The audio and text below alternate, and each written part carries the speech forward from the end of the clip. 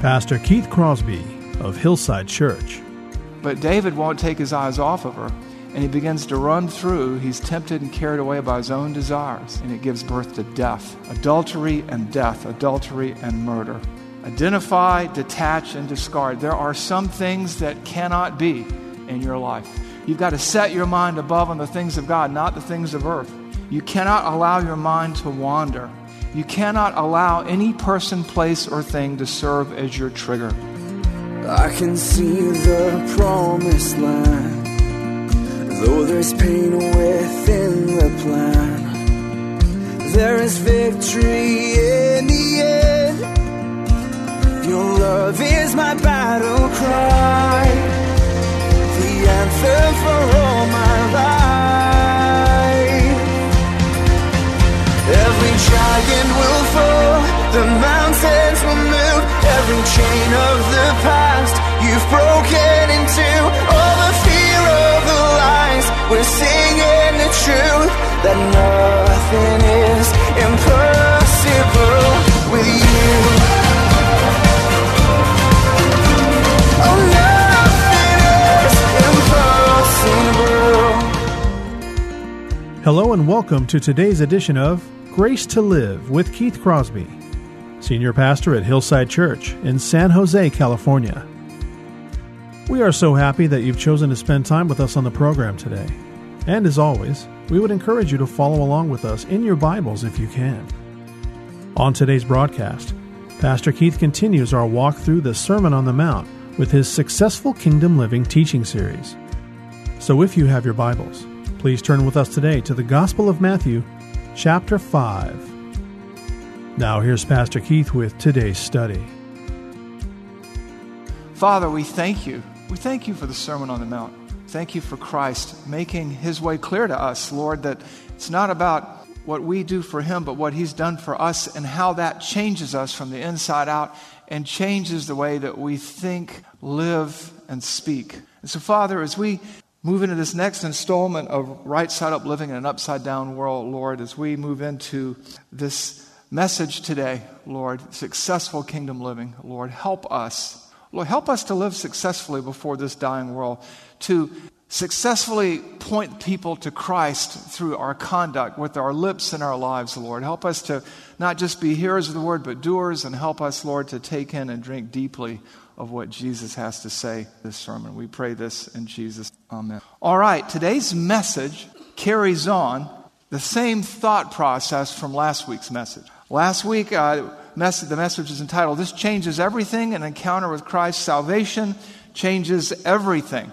It changes everything about us. And we're going to continue with this theme this week. You've heard me say it before, right thinking leads to right attitudes, actions, words, and deeds. And this is why Jesus often said, as a man or a woman thinks within himself, so he is. Or that's why he warned in Matthew 15:19 that out of the mind flow evil thoughts, murder, adultery, sexual immorality, theft, false witness, and slander.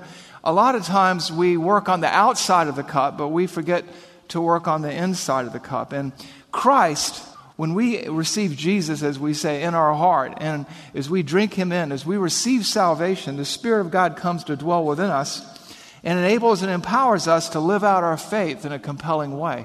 And the Sermon on the Mount is all about what that looks like. The Sermon on the Mount is about inside-out living, is about living out your faith. And as we become more like Christ and less like ourselves, the Spirit of God polishes us up. He sands off the rough edges. There are things that have to go in our lives. And that's what you're going to see in today's passage. Today's passage is going to talk about adultery, about divorce, and about rash vows. But what it's more so talking about than just those things, and those are big, big things, particularly in the 21st century, is attitudes, or things that we have to get rid of, things that have no place in our hearts and minds or lives. And I think if you listen to what we're going to be reading here in just a moment in Matthew 5:27 to 37, you're going to see that it's more than just about avoiding certain behaviors. It's about embracing a certain thinking because you've embraced the Savior. So let's read Matthew 5:27 to 37 and see what the Word of God has to say to us. You've heard it was said, you shall not commit adultery. But I say to you that everyone who looks at a woman with lustful intent has already committed adultery with her in his heart. If your right eye causes you to sin, tear it out and throw it away. For it is better that you lose one of your members, one of your body parts, than your whole body be thrown into hell. And if your right hand causes you to sin, cut it off and throw it away. For it is better if you lose one of your members than your whole body go into hell. It was also said, whoever divorces his wife, let him give her a certificate of divorce. But I say to you, everyone who divorces his wife, except on the ground of sexual immorality, makes her commit adultery, and whoever marries a divorced woman commits adultery.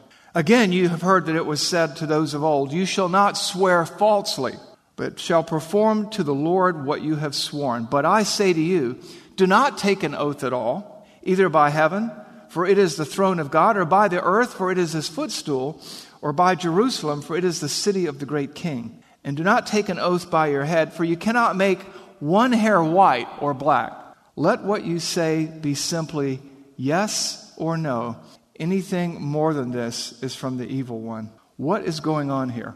This is a continuation of the Sermon on the Mount. Jesus is laying out his manifesto, his constitution for the kingdom of heaven.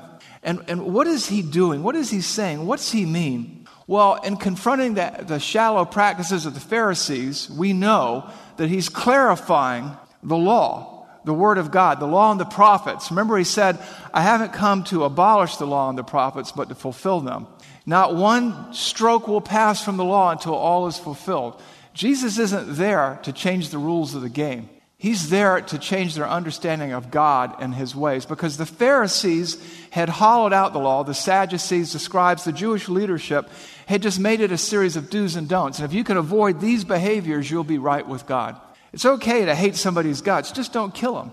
Well, that's not right. And that's what he's saying earlier. He's saying that's not right. Just because you don't have the guts to carry out your activities, to carry out your intent, doesn't mean you're right with God. And he's saying that here about adultery. He's talking about attitudes toward marriage and divorce, and he's talking about making rash vows and the thinking and the heart condition and the mindsets that underlie them. So in today's passage, Jesus provides us with insight into the principles and heart conditions that undergird, that make possible, that empower successful kingdom living as we live out our life in this fallen, broken world as Christ followers, as we function as salt and light. And successful kingdom living really requires us to be salt and light. We're to stand out, not to blend in with the culture. We're to look and to live differently. And so as we look at this passage, we can, I believe, distill 3 initiatives that we have to take in order to live out our faith in this fallen, broken world, in order to be or become salt and light to a world that desperately needs hope, help, and healing. And so let's talk about this first initiative. If we want to change the world one soul at a time through an encounter with Jesus Christ, if we want to have the opportunity to give an answer for the hope that lies within us with meekness, gentleness, and respect, we've got to do this first. We have to detach and discard inappropriate desires.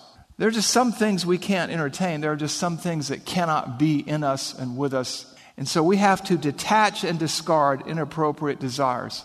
Now, where do we see this? Where do we see detaching and discarding inappropriate desires? Well, detaching and discarding is a theme woven throughout this passage. And we see it here beginning in verse 27 all the way through verse 30. You have heard that it was said, you shall not commit adultery. But I say to you that everyone who looks at a woman with lustful intent has already committed adultery with her in his heart. Look at verse 29. If your right eye causes you to sin, tear it out and throw it away. For it is better that you lose one of your members than your whole body be thrown into hell. Detach and discard. If your right hand causes you to sin, cut it off and throw it away. Detach and discard. For it is better that you lose one of your members, one of your body parts, than your whole body be thrown into hell. He's talking about triggers here. In our culture, we carry everything to the extreme. Trigger this, trigger that, somebody. But what he's talking about is a legitimate kind of trigger. It's not merely good enough to avoid adulterous actions.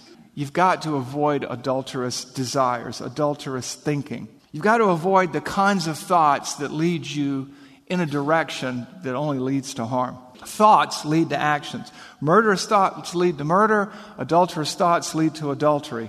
Write this down. I want you to write this down. Thoughts are the dress rehearsals for action. Or you could say it this way. Thoughts are the dress rehearsal of action. The birthplace of adultery and all wrong and harmful actions is in the mind, where desires are conceived and nourished, and where they develop and where they germinate and come forth. James talks about this in James chapter 1, verses 13 through 16. You have this picture here. James uses two analogies. He uses a fishing analogy and he uses a gestational analogy. I want you to look for them as we read through this, because this is the way it works. Here's the dress rehearsal for adultery. Here's the dress rehearsal for every wrong desire, for it becoming something inside your head to being transferred outside of your body into your life. James 1, 13 through 16. Let no one say when he is tempted, I am being tempted by God. For because God cannot be tempted with evil, and he himself tempts no one. But each person is tempted and carried away, or tempted and lured and enticed by his own desire. Then when desire has conceived, it gives birth to sin. And when sin is fully grown, it brings forth death. Do not be deceived, my beloved brethren. What's going on here? We lure ourselves into trouble. We can't say, as somebody said long ago, the devil made me do it. It's not about that. It's about the thoughts that we entertain. Sometimes you have a passing thought and you put it out of your mind. Other times you turn it over in your mind. And that's what he's talking about here. There's this, James uses, when you read the book of James, he uses a lot of wonderful analogies. And he uses this picture of a fish being lured toward the bait that he knows is going to kill him. If you were to modernize it, and for those of you who wear hip waders and like to go fly fishing, when a fish sees two legs walk out into the water and then sees that, he hides under a stump. But then he sees that fly, he sees that lure, and he gets hungry and he wants that thing. And eventually, his desire for food overwhelms his desire for survival, and that's what we call fish suicide, or what you call fly fishing. Okay? You think it's all you. It's the fish. He's killing himself. It's kind of like trolling for mackerel. They just put themselves on the hook, right? But there's this dress rehearsal that goes on in our mind. We think about something too long. We don't put it out. And it becomes to seem reasonable, rational. I can get away with this. It's a victimless crime. It's not going to hurt anybody. And it hurts everybody. Do not be deceived, my beloved brethren. And then he has this gestational picture of the fertilization of these desires and how they conceive and they bring forth death. Wrong thinking. And that's why Job said this in Job 31:1. Talks about, I have made a covenant with my eyes. How then could I gaze at a virgin? Another translation is, how could I gaze at a young woman? And basically, Job is an older man, and he knows there are just some thoughts, some attitudes, some desires he can't entertain. He made a promise to himself that he's not going to look at a younger woman. That he's not going to even put himself in a position to have wrong thoughts, wrong desires. He won't gaze. That word gaze there is critical, because it's not that there's a younger woman. It's that, he goes, there's a younger woman, and he goes on, and he doesn't go back, and he doesn't stare. Kind of like David failed. Where David failed, right? He sees Bathsheba bathing. He says, who is that? And his servant goes, that's the wife of Uriah the Hittite, the granddaughter of your counselor Ahithophel. But David won't take his eyes off of her, and he begins to run through. He's tempted and carried away by his own desires, and it gives birth to death. Adultery and death, adultery and murder. Identify, detach, and discard. There are some things that cannot be in your life. You've got to set your mind above on the things of God, not the things of earth. You cannot allow your mind to wander.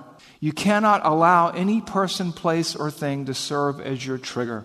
Look again at verses 27 and 28. You have heard that it was said, you shall not commit adultery. But I say to you, everyone who looks at a woman with lustful intent, with the wrong desire, has already committed adultery with her in his heart. John Piper says you've got a 6-second rule. When a wrong desire enters your mind, you've got to turn your mind somewhere else. You've got to move fast. That's the difference between gazing and dwelling. You're focusing on the wrong kinds of things. Let me tell you about Eddie. Eddie's not his real name, and if your name is Eddie, it's not about you, okay? Eddie was at a church I was at about 15 years ago, and he calls me on the phone and goes, "Pastor, something terrible has happened." I'm like, "Well, what is it, Eddie?" Eddie was struggling with pornography and some other things. He goes, "I was driving down the street and I ended up in a gentleman's club." I was like, "A gentleman's club? You mean a strip joint? There ain't no gentleman and ain't no club." And he goes, "Yeah." And I said, "Well, how did that happen?" He goes, "Well, I was just driving down the street. Next thing you know, I'm there." I said, "Back me up and let's do this in slow motion." He goes, "Well, I was driving down the street. I'm going to work the same way every day. You know, there's this big billboard in Hollywood that has a advertisement for the gentleman's club. And next thing I know, I couldn't think about anything else. And I saw the picture and I went." I said, "Okay, all right." I said, "First of all, you're going to need to come clean with your wife. You're going to, all this kind of stuff." He goes, "But how can I avoid it?" I said, "It's easy. Take a different way to work. Detach and discard that route." He goes, "Well, that'll add 45 minutes to my commute." I said, "No problem. Quit your job and get another one somewhere else." He goes, "Well, I don't want to do that." I said, "Well, you need to pick between the two, because anything that's going to cause you to stumble like that has got to go. And you're either going to have to take a different exit on the freeway or go by surface streets or something, or you need to quit your job and get another one somewhere else. So you're not going to be in that place. Detach and discard." I'm reminded, when you look at this, how the mind works. Another example is in Genesis chapter 3, Eve's sin, right? Satan presents a little bit of an opportunity. You want to be like God? Take the fruit, because as it says in Genesis 3, 5, and 6, watch this play out. "For God knows that when you eat of it, your eyes will be open and you'll be like God, knowing good and evil." Half truth, she'll know good and evil. "So the woman saw that the tree was good for food, and that it was a delight to the eyes, and that the tree was desired to make one wise. She took the fruit and ate, and she also gave some of the fruit to her husband who was with her, and he ate." Do not be deceived, right? It brought forth death. Lust conceived, desire conceived. She wanted what she couldn't have. She turned it over in her mind. It looked good to her. She focused on it. She dwelt on it, and bang, sin and death enters the world. We see, we desire, we die. Desire conceives sin. Sin brings forth death. You've got to detach and discard. If your right eye causes you to sin, tear it out and throw it away. For it is better that you lose one of your members than your whole body be thrown into hell. And if your right hand causes you to sin, cut it off and throw it away. For it is better that you lose one of your members than your whole body be thrown into hell. Detach and discard. There are persons, places, and things in your life that have to go, that you can't afford. That's what's going on here. When Jesus talks about tearing out the right eye and cutting off the right hand, he's using hyperbole. He's making a point. Because most everybody in that day, even like today, most people are right-handed, and the right eye was the dominant eye. And socially, you could not use your left hand for reasons I will not go into, for shaking hands or putting it on the table when you're eating in Palestine and in the Middle East. Even to this day, you usually put it under your thigh or keep it off the table. And for you to cut your right hand off, first of all, if you're right-handed, that's a big deal. Secondly, socially, you're going to be on the outs. And Jesus is saying, don't let any desire, don't let any intent of your heart come between you and God. Detach and discard it. Get rid of it. So what can you do about that? Well, there's a couple of things you can do. One, identify your triggers and eliminate them. Like Eddie, don't go to work that way or get another job. Whatever it takes, change of job, change of friends, change in patterns, cancel the subscription, stop going to the gym, stop posting on social media, stop going online altogether. Whatever it is that trips you up, get a flip phone. Whatever it is. And we're not just talking about good old-fashioned sexual lust. Whatever it is that puts wrong desires in your head, that causes you to stumble or that causes you to cause other people to stumble, detach and discard it. Get rid of it. Stop feeling sorry for yourself. You're not a victim. You're the perpetrator. Let no one say when he is tempted that I'm being tempted by God. For God cannot himself be tempted, nor does he tempt anyone. Detach and discard. It is of supreme importance to successful kingdom living. All right, so we detach and discard. That's our first initiative. Then what? What do we do now? That brings us to initiative number 2.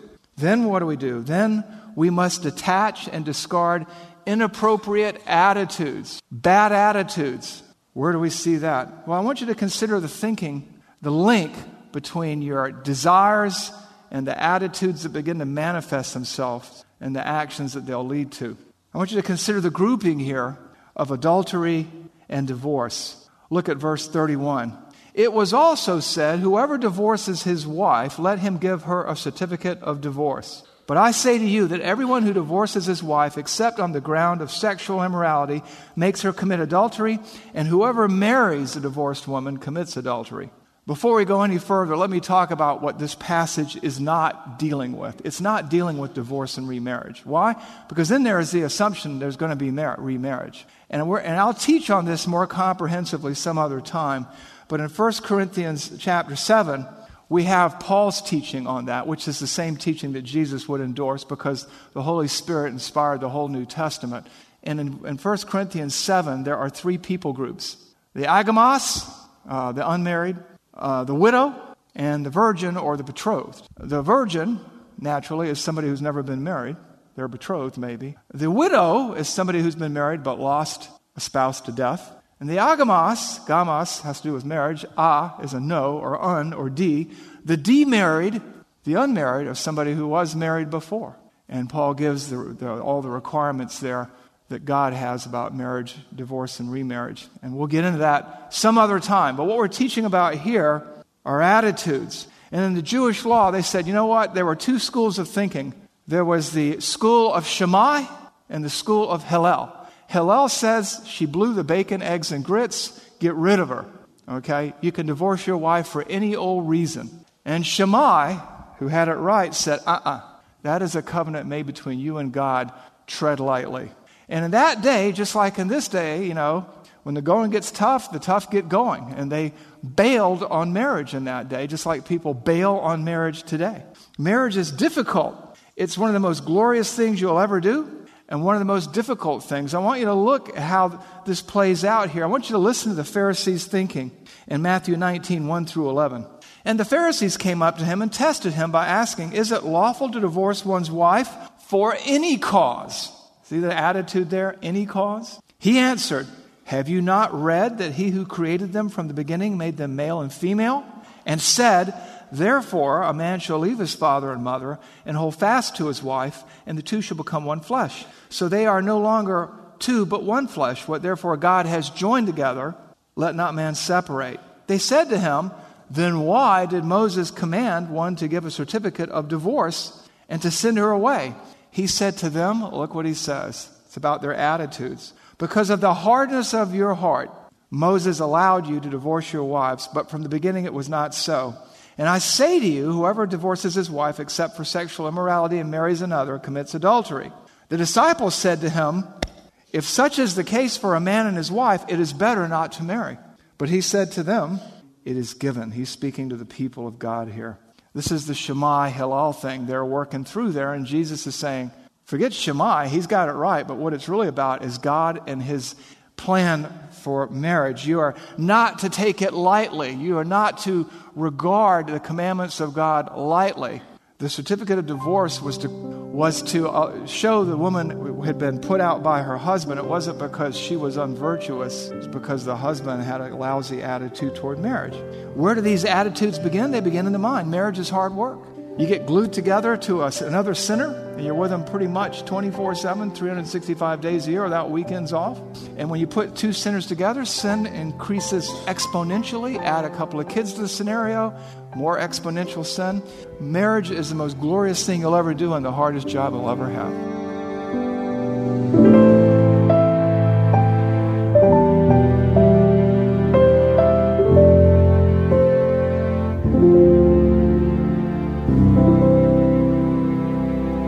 Pastor Keith Crosby on today's edition of Grace to Live. We are so blessed that you've chosen to spend time with us today studying God's Word. And if you'd like more information on Pastor Keith or Hillside Church, here's how you can connect with us. Our mailing address is 545 Hillsdale Avenue in San Jose, California, 95136. The church office telephone line is area code 408-269-4782. And you can connect with us on our website, which is gracetoliveradio.org. There you can check out archived messages of past sermons and also listen to Pastor Keith's weekly blog. And please remember that the Grace to Live radio program is a listener-supported ministry outreach of Hillside Church if you'd like to partner with us financially. Again, all of these things are available to you on our website, gracetoliveradio.org. Also, I'd like to remind you that Pastor Keith and the staff here at Hillside always look forward to hearing from you. So if you'd like to drop us a note, you can email us here at keith@hillside.org and also at jono@hillside.org. That's JONO@hillside.org. Well, we hope that you'll join us again next time for Grace to Live. But until then, I'm your host, Kevin Reeves, and on behalf of Pastor Keith and everyone here at Hillside Church, it is our prayer that the Lord will richly bless you. And thanks for listening.